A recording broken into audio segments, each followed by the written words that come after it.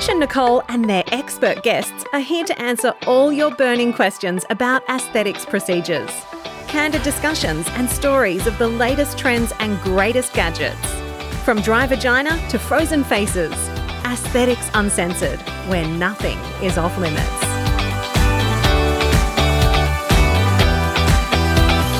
Hello everyone, it's Trish Hammond here from the Aesthetics Uncensored podcast, and today I'm flying solo with Dr. Matthew Peters, who's a specialist plastic surgeon from Valley Plastic Surgery. So welcome, Dr. Peters.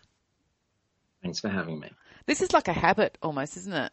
It's like an addiction that I've got to chat to you on a podcast. It's our regular gig. It is. So tell us, we're crazy times at the moment, but we thought tonight we'd have a bit of a chat about choosing, when you're choosing a surgeon or a practitioner to do your treatments. And I guess that can cover a bit of non-surgical as well, because like you guys do non-surgical there as well, don't you? Yes, we do. And I know it's a really growing area, but I guess even when you put people on as staff members, like you have to be really selective who you choose and all that. So let's kind of run through it all. So choosing a surgeon, let's start with a surgeon. Like, what do people have to know? Like, how do you get to choose the right surgeon for you? So I guess it comes down to what you're wanting to have done. And, everyone has their own little issue that they're wanting addressed. And then working out who out there in the general community of surgeons is the best person for the job. And the way to sort of work that all out is often through word of mouth and talking to friends and work colleagues and things like that. But that's probably the commonest way. But then we also find that, backing that up with looking on forums and seeing what other people have done who've been looking at similar treatment options, and then looking at the credentials a bit further to ascertain the training that someone's undertaken, and getting a bit of an idea of how frequently they might do certain treatments or procedures, just trying to work out like whether they're the right person to do your particular, operation or whatever. And then sort of going from there and making that next step to actually meet with the person and then having that dialogue to see how their ideals fit with your concerns and what sort of other things they do in terms of the procedure, the treatment, what the before care, the aftercare, all these things. There's a lot to consider before making that final jump to actually go through with that particular treatment. That's so true. And I reckon as well, it's really handy for people, like I say this, although I've never done it myself, but I think if I was to have a consultation, today, I would do this to actually just sit down and nut out all the questions that you do want to ask your surgeon, about what they do, like you said, before, during, aftercare and that procedure, how many they've done, and whether you can look at some before and afters, and any questions that you want to ask. But it's probably good to have that prepared first, and maybe even one thing that I like the idea of, because someone in the group said it, is they actually had like a list of 3 questions that they rang around to a few different clinics as well to kind of see whether they felt that they resonated with the clinic as well. Yeah. I don't know if that's limiting for someone, because you might have the perfect doctor there for you, and just because, you haven't got the right answer at the front desk, that you may be kind of, cutting your nose to spite your face in that situation. But I thought that was a good idea as well. Yeah, that's interesting. I mean, I don't answer the phones here, so I don't.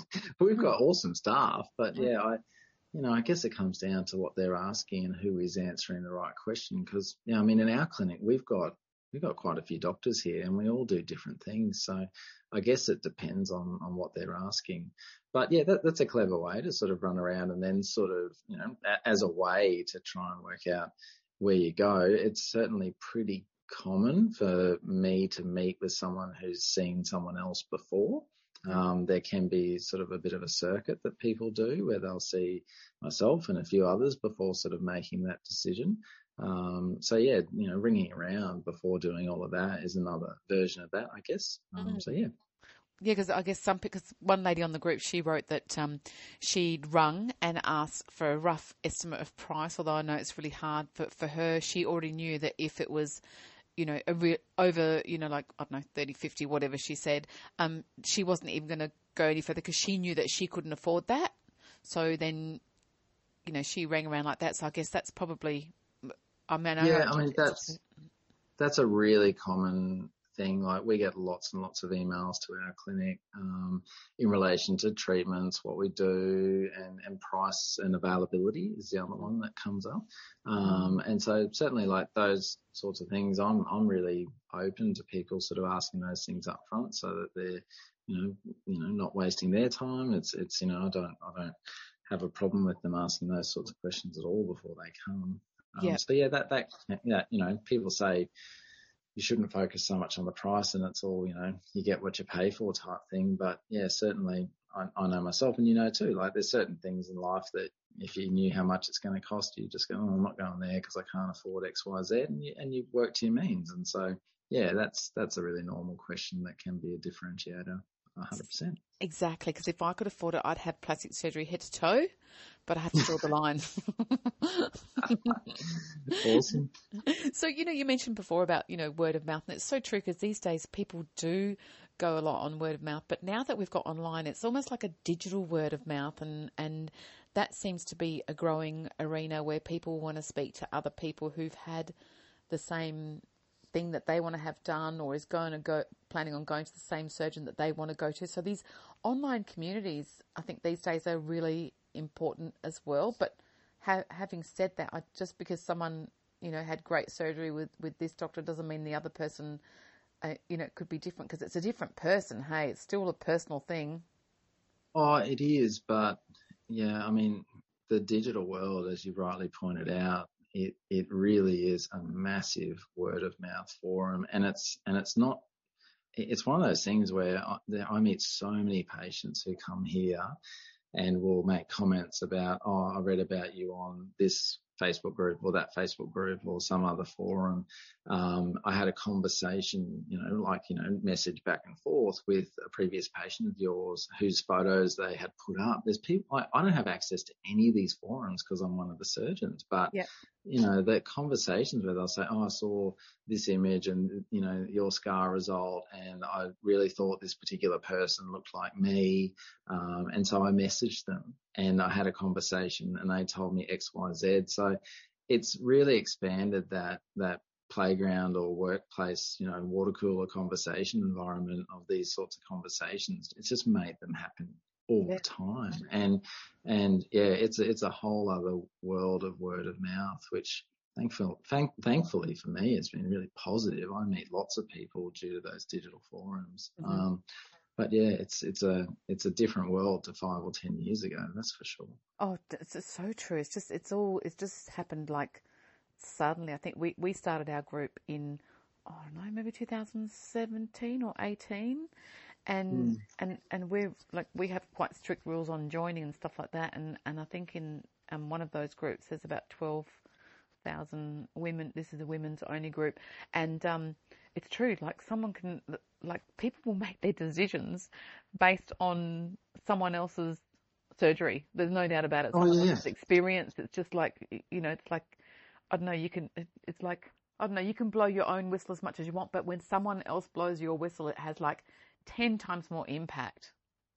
Oh, I completely agree. And, one of the things, like, it's volunteered quite frequently from patients who are new. I've just been consulting all day, for example, and there were a number of them that made a comment about, I found out about you through this forum and I had a conversation with this person, and they do a lot of research and they're asking a lot of questions about what I do and outcomes and things like that before they come. And it's funny, like, there's been such a big focus previously on things like Google reviews and other little reviews and things like that. And in recent times, I think it's more the online conversations which are helping people make decisions on where to go compared to a lot of the review stuff. It's really interesting. There's so much more conversation in this room about the forums and the conversations on the forums than anything else. Yeah, it's so true, because I think it's almost like the Google reviews are just there for the,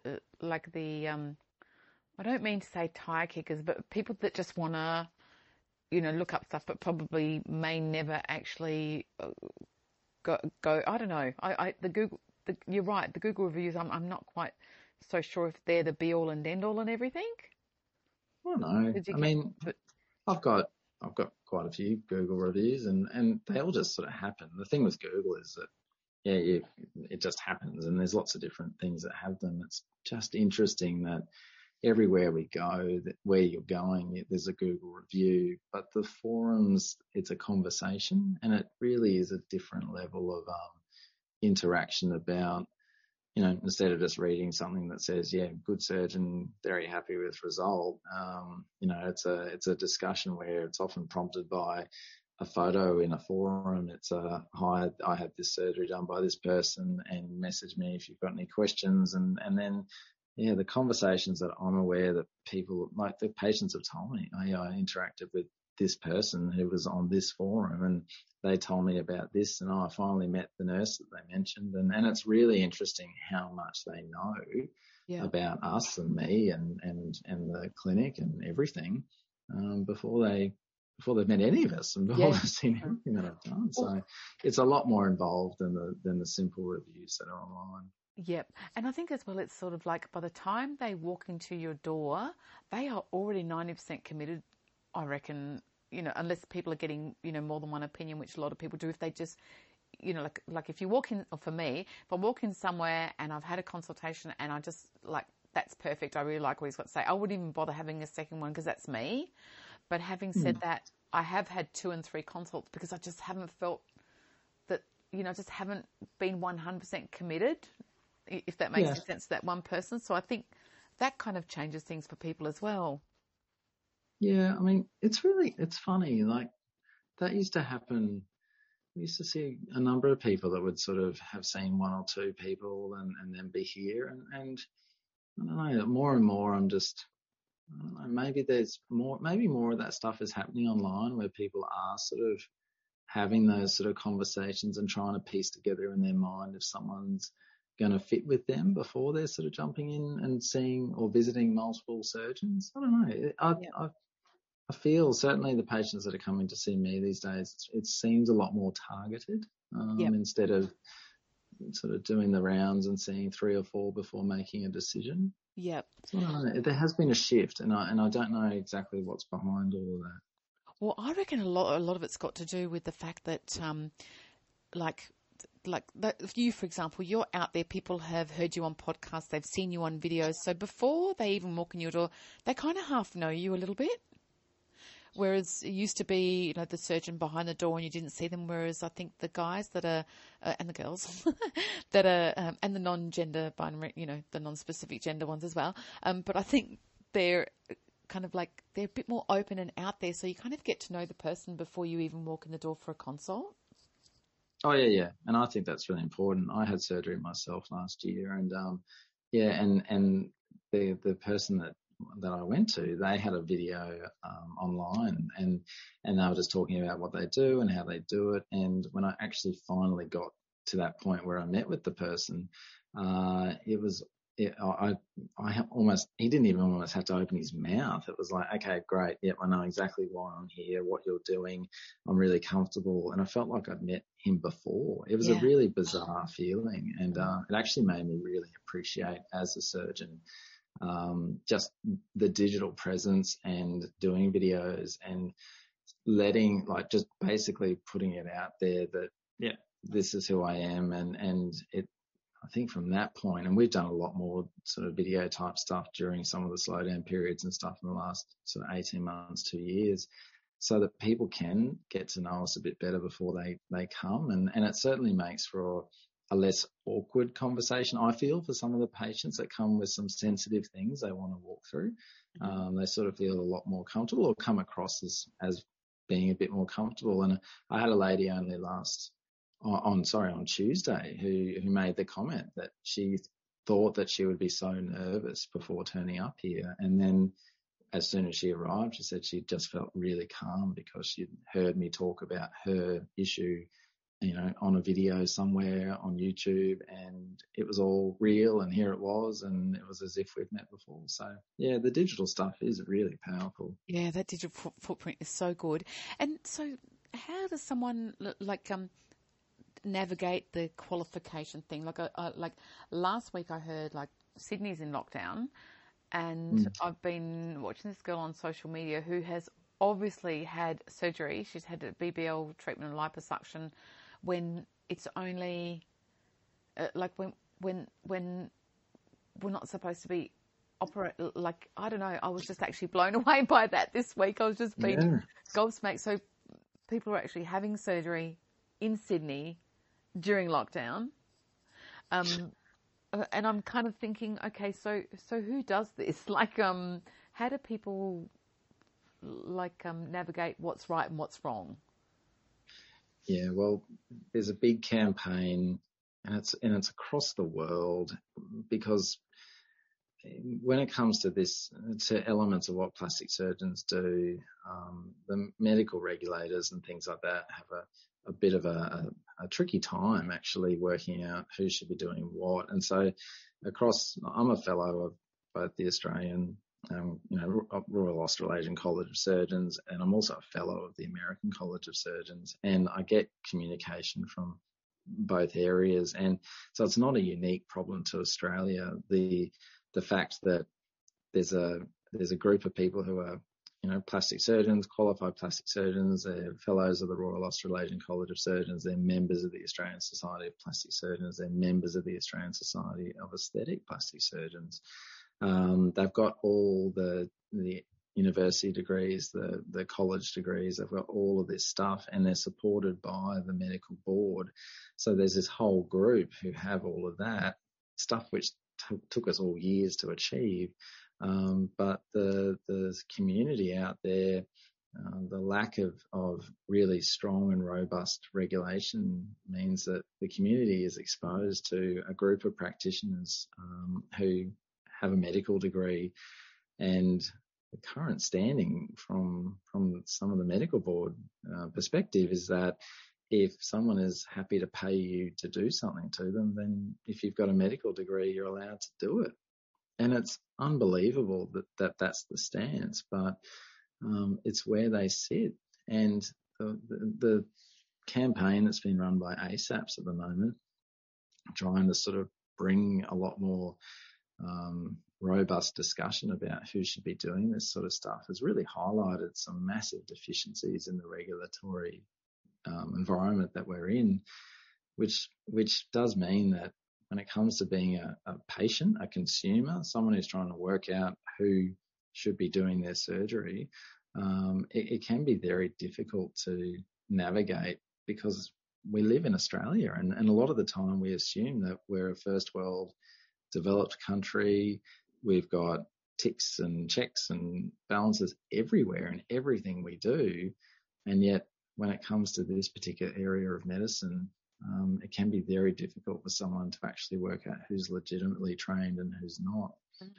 And so, yeah, it really is. And so that's where, like, the online discussions and things like that, and then all of those sort of word of mouth things, and then the patient actually being aware that, and that's where the campaign, for example, from ASAPS, know your surgeon. It's all about actually saying, hey, these are medical practitioners, these are surgeons who have gone out and actually gone through the process of, yes, doing a medical degree, but then starting the whole application process with surgical training. And, we've just been through that across Australia for applications and selection into the plastic surgery training program. And the level of competition to get on is phenomenal. And so, these young doctors, we just got 5 of them on in Queensland, which is a record, for our state, really. But next year we may get 2 or 1. It's such a competitive process. And then you go through 5 years of training, and then you decide on where you want to go within plastic surgery in terms of extra post-fellowship training. And then you go and work in public hospitals, and then you think about private practices and all of that sort of stuff. And that process, it's just so drawn out. And so, yeah, the Know Your Surgeon campaign, to sort of see who has done that and who has the relevant credentials, really important. And that's where, there's all the discussion points and forums, but the patients themselves knowing that they can do extra homework and they can go to the ASPS website, for example. They can go to the ASAPS website. They can check to see that their surgeon is a qualified plastic surgeon. They can see what their subspecialty areas are and make sure that, they actually, do these things and are trained in these things, which is really important also because when it comes to membership of ASPS or ASAPS, to be a member, you have to maintain a standard or obtain a standard, and then you have to maintain it. And we abide by codes of conduct and all sorts of things that mean that if we're not doing the right thing by someone, we've got someone to answer to. So regulation is really important, and that's where credentials and knowing that your surgeon is responsible and monitors their performance and is answerable to boards of other surgeons, their peers. It's really important compared to the practitioner who's out there who doesn't have that degree of scrutiny on them from any regulatory body, who is able to, in this current medical environment, still provide some treatments without being so answerable to it. Mm-hmm. And with that, and then you've got the other question is like when surgeons come from overseas, is someone who's trained as a plastic surgeon in America, does that qualify over here? And you've got all of that messy stuff as well. It's like sometimes it's almost impossible to navigate for patients to know who has what qualification. Yeah, I mean, that sort of stuff, there are really robust pathways within the College of Surgeons here in Australia and New Zealand in terms of the internationally trained surgeon, and the criteria are quite amazing. So, yeah, that sort of stuff, someone coming through the right channels ultimately would have an FRACS, a Fellowship of the Royal Australasian College of Surgeons, as a set of letters after their name, if they've gone through the right channels. And that's the thing, if someone is really well trained from the US, UK, whatever, then the college does do this process where they'll say, look, you're comparable, or you've got to resit our exam to make sure you're safe, or you need to do supervised practice for a couple of years and then sit the exam, or your training isn't comparable, so we need you to go through the whole process of trying to get into plastic surgery training here in Australia. And we see that all the time, those different types of pathways. There's a definite process to make sure that who is coming from overseas and who the patient might have operating on them, so they can be confident that if someone has an FRACS, they deserve it and they've obtained it, and they should be safe to do and trained to do what that person is actually seeking them to do. Mm-hmm. And say, for example, with when it comes to non-surgical, like what would you recommend? Like it's really hard to navigate the non-surgical space. It's even harder than the surgical space as well, because some of those treatments can be quite intrusive and dangerous as well, I suppose. Yeah, and that's, in our clinic we have a medical doctor who has decided to pursue non-surgical treatments as their career and has the necessary training. And being a doctor, they've got an understanding and they've got just different regulations when it comes to all sorts of stuff, like the college that they're with and then the medical board and just all the prescribing rules and all sorts of things. So, yeah, we sourced and approached a medical doctor to join our practice, and thankfully they came on board. When it comes to the rest of the community with injectables and who's doing what, there's a lot of different practitioners doing it. There's doctors who do it on the side and as GPs. There's doctors who are working in training programs in emergency departments and all sorts of areas that are doing it on the side. There's a lot of nurses, obviously, who do it. There's all sorts of different streams that people can go through to get into the non-surgical world. And and it does concern me at times. Like, how do you ascertain that someone is able to do it if all they've done is a 2-day injecting course? And that's where it gets a little bit tricky, that non-surgical world, in terms of the advice that you provide to the patient in terms of where to go. And I guess it does come down to a conversation about, with word of mouth and talking to people, and then going through the same thing. Who are they attached to? What clinic are they attached to? What sort of training, what evidence of training, what credentials do they have? So it's speaking to people who may have been through the experience themselves, but then doing your own homework to see that, yep, this is legitimate and it's a safe place to go, and they will provide a standard of care which is ethically and it's treatment appropriate, and so that you get the service that you want, and it's done properly and followed through, and it's just done well. So yeah, this is so true. I remember having injections done once, and I wasn't happy with the outcome, as in, like I'd had Botox in my forehead, and I actually have discovered that I can't have Botox in my forehead because my forehead just drops. But I was so unhappy, and I'd gone to such an esteemed clinic that they were happy, no questions asked, just give me my money back. And that for me spoke volumes, because it wasn't actually their fault. It was actually my face that was at fault.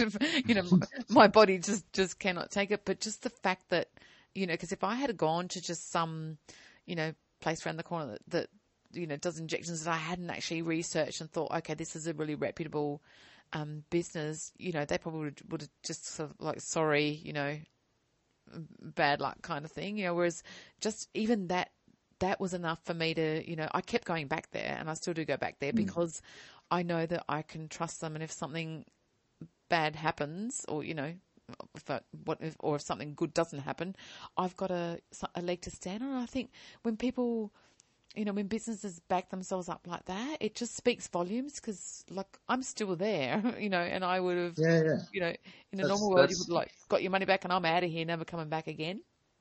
Yeah, I'm a massive believer in all of that, and certainly, a lot of my patients know this.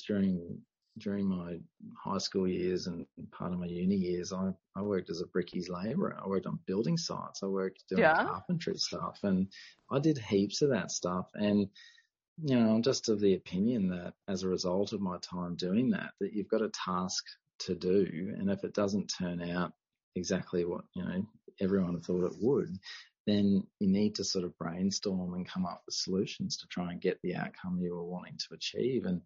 And I'll never forget one of my guys that I worked with, and there was another chippy, and he put the door on upside down, and then he had to redo it all. And the guy that owned the business, he sort of said, look, just get it done.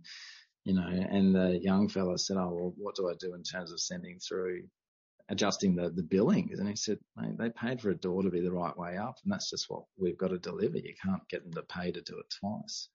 So things like that, where, within reason, like sometimes where things just happen, but certainly, I'm just a big believer in, if you're seeking something and you just fall short of the mark, you've just got to work it out with the patient as to how you get the result. And finance is really important. And there's moments where all of us and good surgeons that I know around town that will just say, look, if the scar wasn't 100% right, or if there was something that was a little bit loose or something to that effect, we just sort of try and really work it out for the patient and find a way that they don't have to have big out of pockets just to have little revisionary things done. So it's good to hear that a clinic like that went, oh, that didn't work for you.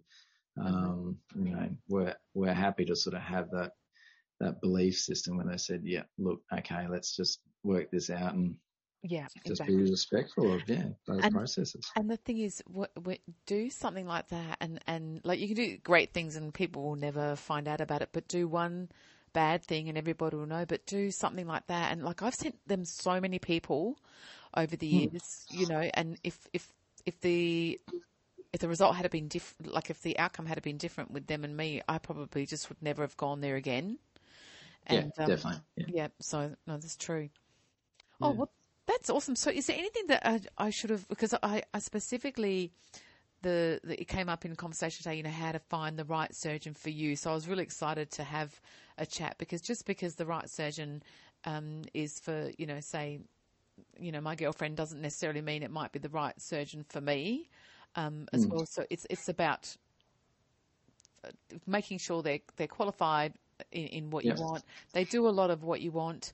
You resonate with them as well. And it's true. Just Google the heck out of them and see what you can find, watch videos, listen to podcasts, jump on Facebook Lives and, jump into those groups that are out there for you. Yeah. And the big thing in all of that is just, credentials, like really important, and training really important. But for each patient, I've just got to think of the context of it's them and what they want and what their body is, and finding someone who, for what they need is the right person. And yes, you can listen to, the guy at the server, you can listen to podcasts, you can listen to Facebook things, you can do all of that to help you, but meeting with that person and making sure that for the person themselves, it's all relevant, it's all what you want, the context is right, then that's the final thing. You can get lots of opinions from all over the place, but it comes down to that individual making that decision themselves that's right. Yep, that's so true. Oh, look, thank you so much for tonight. That's just been amazing. Before we go, can I ask you one more question or two more questions? What's the last series that you watched? Last series on TV? Yeah, I watched the Mayor of Easttown. Is that what it's called? With Kate Winslet in it. I watched that. Okay. Yeah, and that was pretty good actually. She's amazing. Excellent. So yeah, watch that. Yeah. And last book that you read? Oh, and don't say probably a plastic surgery book. You're gonna say that. I haven't been able to read much since I finished all of my training. I read articles and stuff online and I do all of that, but far out, it's hard for me to read a book. But I've got four kids and far out. Well, yeah, there you go. I read Richard Scarry's, Green Eggs and Ham to my kid, to my son last week. So yeah, that was the last book that I read. Excellent. Well, look, thanks so much for joining us tonight. Thanks for having me. Awesome. It's always good. Awesome. So listeners, if you do want to get in touch with Dr. Matthew Peters, Valley Plastic Surgery, Fortitude Valley, it's the bomb. I've been there myself a few times, so it's an amazing place. Thank you so much for joining us, Dr. Peters. No worries. Thanks for having me. Thanks a lot. Bye. Got a burning question for Trish and Nick at Aesthetics Uncensored? Slide into their DMs on Instagram at Aesthetics Uncensored. Stay positive, boobs and chin high.